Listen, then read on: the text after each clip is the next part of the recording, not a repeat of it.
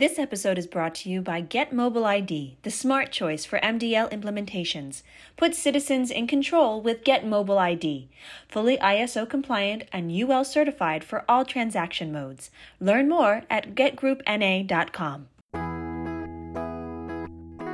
Welcome to AAMVAcast, bringing news, information, and expertise to the AAMVA community, now celebrating our 90th anniversary.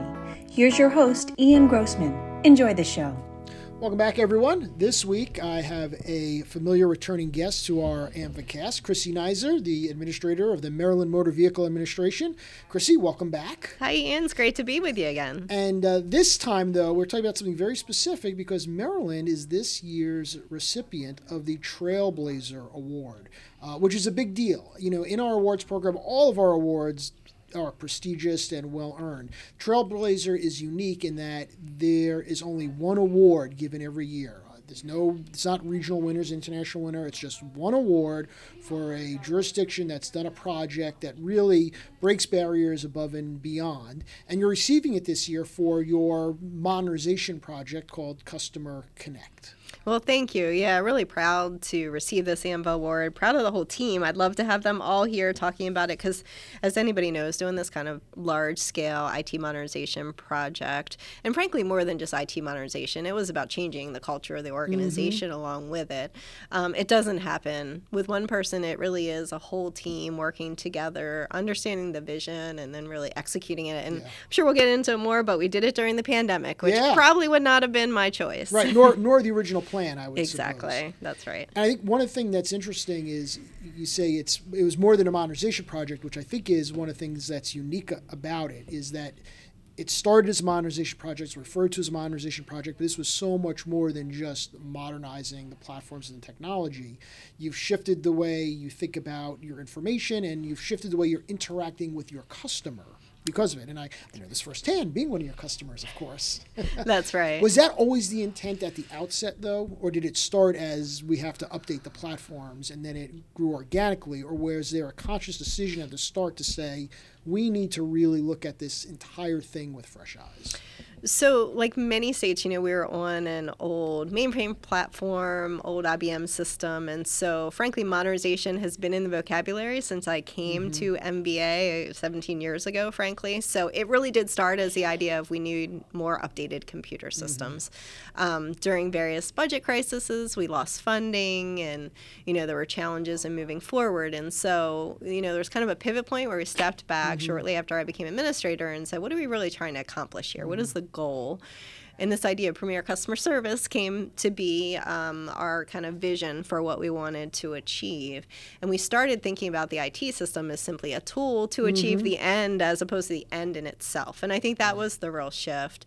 Over time, we've changed the organization. Structurally, it looks different because, frankly, we are a different organization now in terms of what our focus is, really being a customer-driven organization and embedding that throughout the organization, but also creating teams that they focus on that all day long and try to really make sure that all of our efforts are really intentional in that way.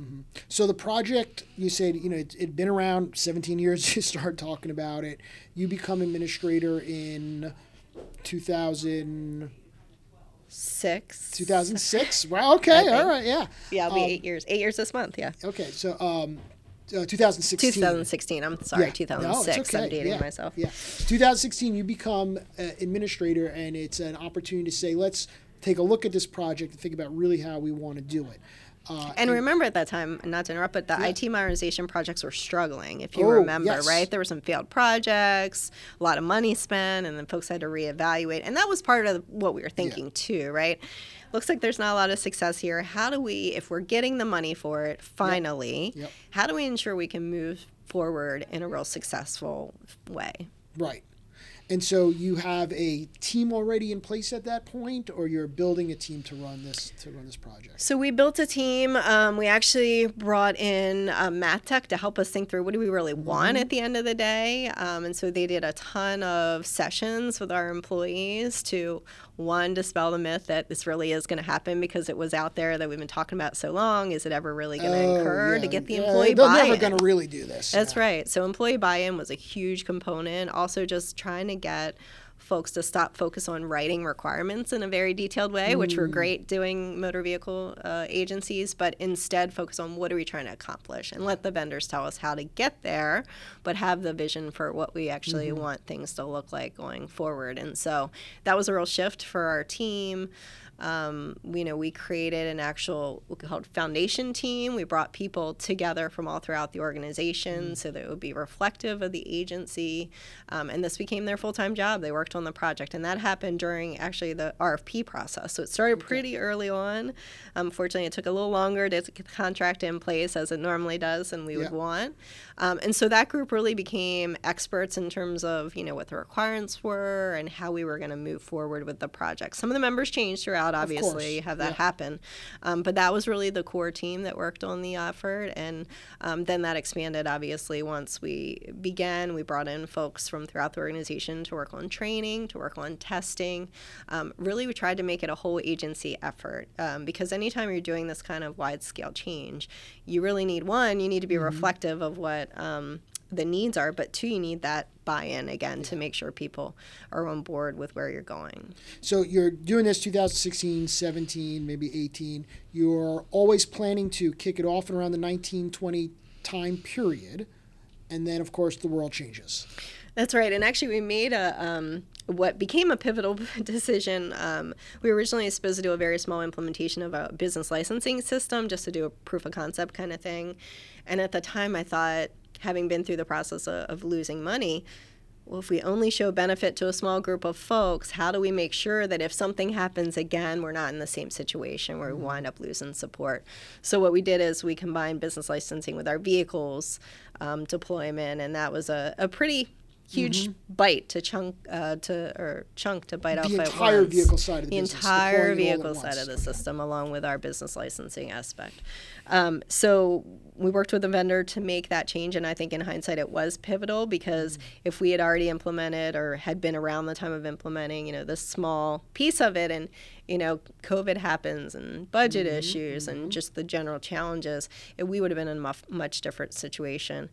As it was, we were scheduled to deploy that vehicle business licensing piece in May over the Memorial Day weekend of 2020. Okay. Obviously, everybody knows the world was a uncertain and frankly scary place at that point. Very early on, we had contractual agreements to deploy, but we had to push back. Obviously, we just couldn't get the testing done to the extent we needed, and we couldn't get the training done. Sure. So we pivoted to a remote training environment, which was new to do 100% remote training. Definitely some lessons learned there. And then we wound up deploying in July, so a few months after, but still, considering the circumstance. Considering the delays that other folks during the pandemic, that's pretty extraordinary to be able to pivot and still do it remotely. Did it require, I'd imagine, though, that might have required, in the context of those early months of COVID, to bring people back physically maybe sooner than you otherwise would have, or maybe than they were ready to, but you had no choice to because this project had to march forward. Certainly did. We as a state and overseas was a little bit different. So we always had folks in the building, keeping operations moving, but to the volume, yes, we had to bring back folks for the project specifically, and certainly had to look at testing rooms, which tend to be close quarters, and even training. Like I said, having to do that remotely. People into a room and Exactly. So it was a whole different way of looking at it. Like I said, a lot of lessons learned, and but we rolled out successfully. Sure. Were there some hiccups? Frankly, because we probably couldn't test as much as we would have liked to, and probably would have uncovered some of those things afterwards. The other big challenge, frankly, we were an old mainframe system that didn't have a lot of business rules, and we went to a web-based system that had built into it MVDIS and all these rules that said if it doesn't meet certain parameters, then we're not going to accept the work. So that was a challenge not only for our agents to learn all the new business rules in the system, although the system walked them through.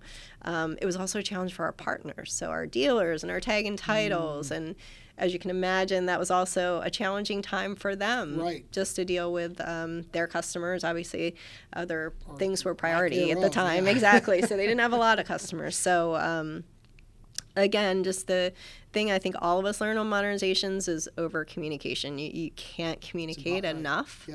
And that certainly was a lesson we took into our phase 2 rollout, which was our driver licensing system. So let's talk more about that, the lessons you learned from phase 1 that changed the way that you did phase 2, that maybe you had an original plan for driver licensing, but you went back and said, okay, what went as planned, what didn't go as planned with the vehicle, and how are we going to adjust our strategy now with drivers because of it? Yeah, I think we had 3 pages of those lessons learned because we really wanted to document it for the next phase, right, to do things better. And that was, frankly, an honest conversation we had with the staff.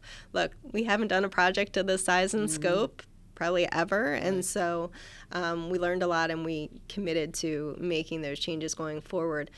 One of the things that I think was really helpful is we would take chunks of the system out in the branch offices here at headquarters and show it to the team. So, that agile approach obviously wasn't fully baked, so it took a little while for folks to understand. Don't expect to see a full system. Yeah. But really allowed us to capture that feedback in mid-development, which I think was incredibly helpful. It was taxing, I mean, frankly, on the IT team as well as, the project staff. But I think 100% was something that we think made a big difference. And in fact, we increased it with rollout 2, and certainly with the conditions improving, that was really helpful. I mentioned the communications piece. One thing that we learned, I actually was the project sponsor for Rollout 2, and it became apparent that the level of engagement I needed to have with the project was even greater than phase 1, which I thought I was really engaged in attending a lot of the meetings. But, I'd say almost half of my time when I looked at meetings and other things was really devoted to whether it was the changes that were happening with the IT system or the cultural changes.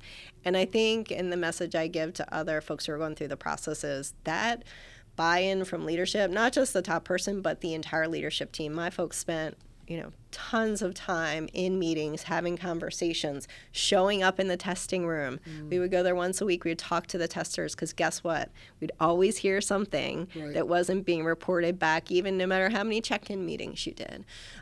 Creating that environment where folks felt empowered as the ambassadors and would take that back to their office so that folks saw this not as something that was being imposed on them, but something that they were a part of and wanted to champion. Really making sure that the whys were being explained and it wasn't just, here's all these changes that are being made. Making sure you document all your policy changes. Everybody's like, this is a great opportunity to make all those changes we've always wanted to make. But if you don't document them, nobody knows about it. Right. So what happens when you go live? They report back that the system's not working. When in reality, you wanted to change the way the system worked. Right. You just didn't document it and inform people about the process. So we started we had calls with managers and supervisors every day as we would roll out changes, but then we started documenting that in a more formal way, and we'd send out bulletins to the entire team. Anybody that touched the system would get updates, and still to this day gets updates anytime changes are made. Okay. So again, I think communication, it comes back to making sure everybody is on the same page and pulling forward. Yeah, it's unusual that someone in your role would be the project sponsor for a project like this. Certainly there's executive so you were told both by the internal team and external team, like, exactly. Are you sure you want this role? That was probably a very conscious decision on your part to say, I want to play this role in this project as opposed to it just being reported up to me. What was, I'm sure you learned benefits of having made that choice once you were in it, but you didn't know that going into it. So what was it about the project, even early on, that said, this is one that I maybe need to be a little bit deeper in than maybe someone in my role would traditionally be in? You know what? After we rolled out the first phase, we had to roll a lot of things back or modify things, and it just seemed like there was a lot of time wasted. First of all, you had folks that had built requirements in, then we were taking additional time that could have been done, frankly, in doing enhancements, and we were pulling things out or tweaking things. And it just felt like there were some missed opportunities that it really needed to be engagement in just a different way, right? And so I knew it was going to be incredibly time consuming, but I think what resonated with me, we've never gotten this type of capital investment in this organization. It's my responsibility as the head of this organization to make sure it's successful. I mean, what a missed opportunity if not, right? I mean, I don't know when the next time is that we're going to get, close to $90 million. Like, that's a huge commitment by the governor and the legislature to say, we trust you to be able to implement this well. And so I think we all felt the responsibility of that. So as your colleagues are listening to this conversation, and they might be in the midst or starting or, looking at the next one and are thinking, as a chief executive, as an administrator, what role should I play? What would be your advice in terms of that balance of project sponsor and executive oversight to your peers, and say, whether you should or shouldn't consider it, and if you do, this is really what you got to keep in mind going into it, playing that role? Yeah, it's a good point. And what I want to emphasize is I saw myself as driving the project, not micromanaging it. There was a project manager who was doing that day to day. Folks have to know that they are still empowered to make decisions. I think that's the important balance. But making sure that driving force was there, making sure when their policy changes made, that sign off at the executive level, like everybody's fully vetted this and we're all on board, was there. So that's what I'd say the balance is. Don't get too far in the weeds, because that is, it's tempting. Sure. We all are tempted by that. But keeping that big picture and making sure it's moving in the right direction, and making sure, at the end of the day, is this going to look like and feel like what we want to accomplish? So when does, a lot of the modernization projects talks a lot about how the interface behind the counter changes. You talk about going out and showing it to the staff and the testing. When does the vision to changing the public-facing side, come into part of the project, and say it's not only about the systems we're using and how the agents are interacting with it, but it is for every Maryland customer, it's going to change the way they interact with us, not just how we process their stuff? Yeah, and really that customer-centric approach was part of the vision from the beginning. So when we talked about premier customer service, it really was, how do we make it a seamless experience for the customer? No matter how they choose to interact with us, no matter what that transaction looks like, how can we make that the most efficient and seamless experience that it could possibly be? And so that's what drove us. We know we wanted to have a customer account that really provided that 24/7 access. We knew we wanted agents to be empowered. Similarly with information, silo systems in the past, not even seeing vehicle information if you're doing a driver license transaction. And so it really was about empowering the customer, empowering the agent. How do we make sure that they've got all the information they need to make the decision? I will say that's a culture shift, and just because people have information doesn't mean they feel empowered to use it. Oh, interesting. It took us some time to get past that, because, some of the agents still wanted to ask permission for something, even though they could see the data in their system, but they weren't used to exercising that muscle, so to speak. And so really making sure folks know, you don't need to send this back to headquarters for permission. This is something that, because you now have access to the right data, you can make that determination yourself. Exactly. Yes. And how is the... well, let's start with the employee feedback and reaction. You talked a little bit about going out and testing it, the training of them. Now you're post that, you're in implementation. Acceptance, excitement, frustration, still gripes, all the above. Yeah, it's interesting. I'd say that our staff in the field loved it from the beginning, right? It makes it so much easier, especially, we had a web-based system for our driver licensing system, but not for our vehicles. And so building the business rules in, it's green if you can move forward, it's red if you can, if you've forgotten, just... making it as simplistic as you can, even though our transactions are complex, has really helped. It's helped with new employees, it's helped with training, all of those pieces become easier, still complex, but easier. Initially, I will say some of the folks at headquarters who had access to everything and could do everything, some of the security pieces we put in place, and, some of the additional checks in terms of data, and, not being able to just go in and completely rewrite a record when you needed to, because that was an easy way to do it, but maybe not from a security standpoint the best thing to do. There was a little bit of angst in that, but I think everybody at this point really can see the benefit of where we are, and it's changed the nature of what it even feels like in a branch office. our wait times are just at a level that, frankly, they've never been historically. The experience of the customer, is unlike it's been previously, from an efficiency and being in and out of the branch office. And so the number of transactions that can be done online as well, that the customer doesn't even need to come here. So I think the results have proven great benefits from an employee perspective. And the other thing I always mention is, because we are more efficient, now we do have all appointments, and so I will put that caveat, but the processing within the system has become more efficient. Our employees aren't in branch offices, till late in the night, because they're serving customers who arrived during the period that we were open. So they've gotten back quality of life. That's not something you can put a price tag on, right? I can't tell you the number of employees that are just grateful that they get to go home and go to that soccer the process game. Is done and I can That's leave. right. They can leave. They have more, standard times in terms of to expect to be at work. And those are things that others maybe take for granted, but because we're in more of a retail environment, we always serve people. If they were in the door by 4:30, we would serve them. And so I love that benefit, that they can see that not only through these efficiencies and the appointments and, the way we're able to serve our customers now, it's just a much different atmosphere, a much different experience. And are the customers recognizing it as well? Are you hearing those reactions and feedback, not only of the in-branch experience being more efficient, which, everybody wants less wait times, but the online process? Of course, everybody, pandemic, everything went online, more services online. The difference, at least for someone who lives in Maryland that previously didn't necessarily have a quote-unquote account with the MVA, and now gets to go in and set up that account. Right. Public reaction to that culture shift. Yeah, it's been really good. I mean, we want to continue. We've got about 1.2 million residents out of 5, so we still have work to do in terms of getting folks signed up. But what I love is, and I'll give you an example. Used to be folks would send us emails if they had a question or concern, but we've created a process now where they go through their MyMBA account. And most folks probably understand why, because when they send that email, even though we ask for specific data points, if we don't know what vehicle is, if we don't know your driver license information, it's a lot of back and forth, a lot of wasted time for the customer as well for that agent who's working on it. So now you log into your account.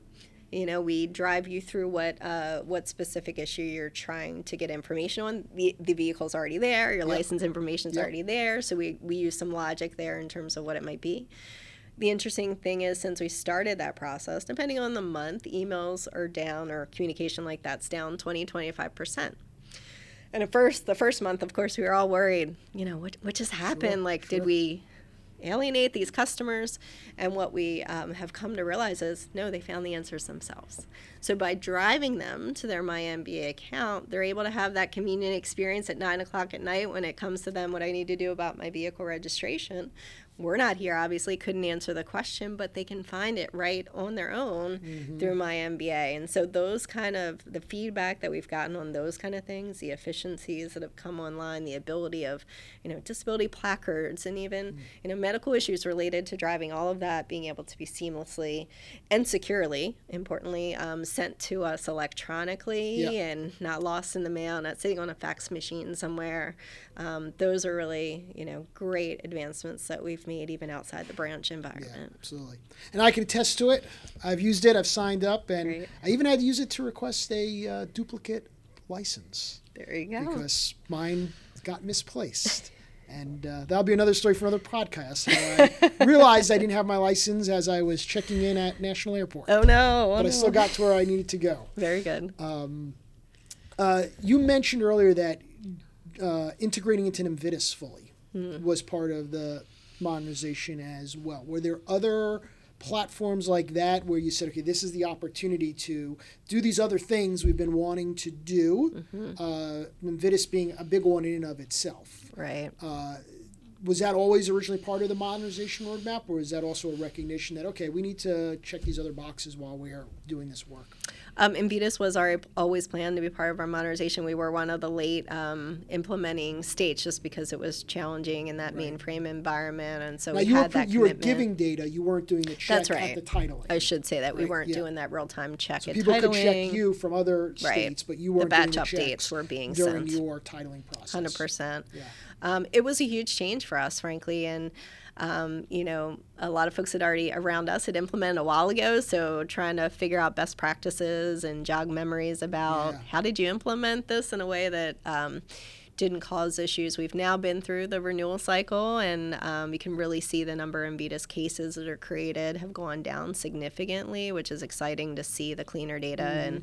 And frankly, we've uncovered some issues with vehicles that have been stolen or had histories that their vehicle owners weren't aware of, and frankly, they had been renewing for some time. And so those are always difficult conversations, but important, right, to the integrity of the process. It was difficult, but really happy with where we are at this point, having been through that. Also, just in terms of, vehicles, we had a lot of just free-form fields, and data integrity on the vehicle side of the house was challenging. Again, if you think about those old mainframe systems, drop-downs were a big advancement at that time, right? And even things like, insurance companies, and banks, and, are we consistently tracking these things? So as we go to things like electronic lien release, which we've done in a mandatory way now. We had it voluntary before, but it's now mandatory. And then hopefully electronic titling as we move forward. That information needs to be accurate. It's really important that we're communicating to the partners in a way that they can take action on. So that was a huge step forward for us on the vehicle side. In particular, on the driver's side, we were already doing kind of all the electronic systems, and frankly, the data cleanup was much less there because we do participate in all those great services that AAMVA offers, right?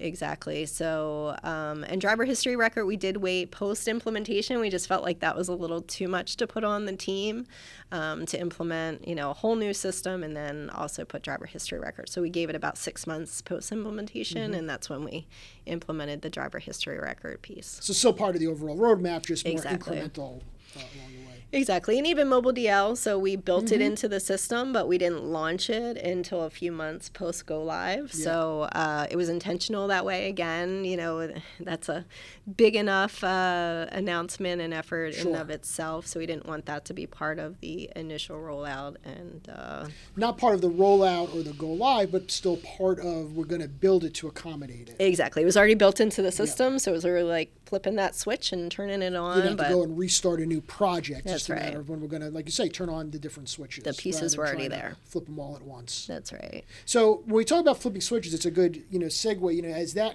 As Customer Connect kind of comes to a project completion and it's live and you've got centralized customer information on a modern platform, the conversation around modernization is shifting very quickly to say, it's as we move to this next generation, it's no longer a project where they start, beginning, and end with a project sponsor. It's an environment of constant improvement, constant enhancement, right? So how are you making that cultural shift away from this project that was such a big focus and a huge success, right? Trailblazer winner and happy customers, happy staff, but now saying we're never going to do it that way again because it's no longer a project. That's right. And what we learned very quickly is it's great to have a system that's very robust and you can implement changes all the time, but guess what? You need to be very disciplined in that kind of environment. We used to think, because we would do 3 major rollouts a year in our driver licensing system, and it was always a major effort. Everybody got engaged in it throughout the organization. We can now do rollouts every night if we wanted to. But what we quickly realized is we have to be thoughtful and disciplined in how we do this and not bite off too much, because if we don't think about the unintended consequences, again, we're recoding the next week because something happened on either the back end or either there was another customer impact. And so we've got a whole governance model to look at changes that we want to make to the system or fixes that need to be made to the system. We've got weekly meetings with lots of folks from all across the organization. Everybody makes recommendations for prioritizing these changes. And frankly, hard to believe since we've just been rolled out a few years, but we're already talking about the next version of the system, right? And that's just an ongoing conversation, and it needs to be. And when I talk to the branches about it, what I explain is we don't want to be where we were before. We don't want to be in that mainframe, old, clunky environment and having to move forward so far. So this will be less painless. It'll still be a little bit of pain maybe as any modernization goes, but hopefully it keeps us up to date going forward.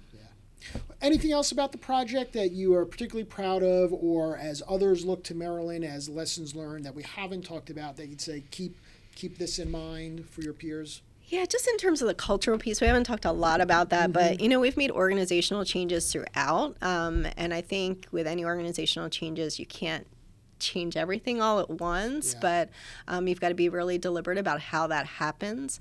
Frankly, some functions that we used to have don't even exist today because they were manual processes that had to be put in place that have now been automated by our new system. And so how do you talk about that for people that they don't know what their job's going to look like going forward? So you have to be really sensitive to those issues and explain to them they still have a job, it's just a different job. And how do we prepare them for that different job? And so I think that's really important in terms of making sure folks are ready for the rollout.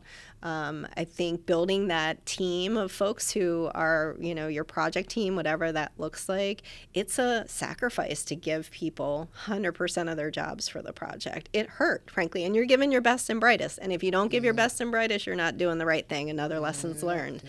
Even for testing and training, you got to give your good folks. If it doesn't hurt, you're not doing it the right way. But that's how you're successful, from a project standpoint.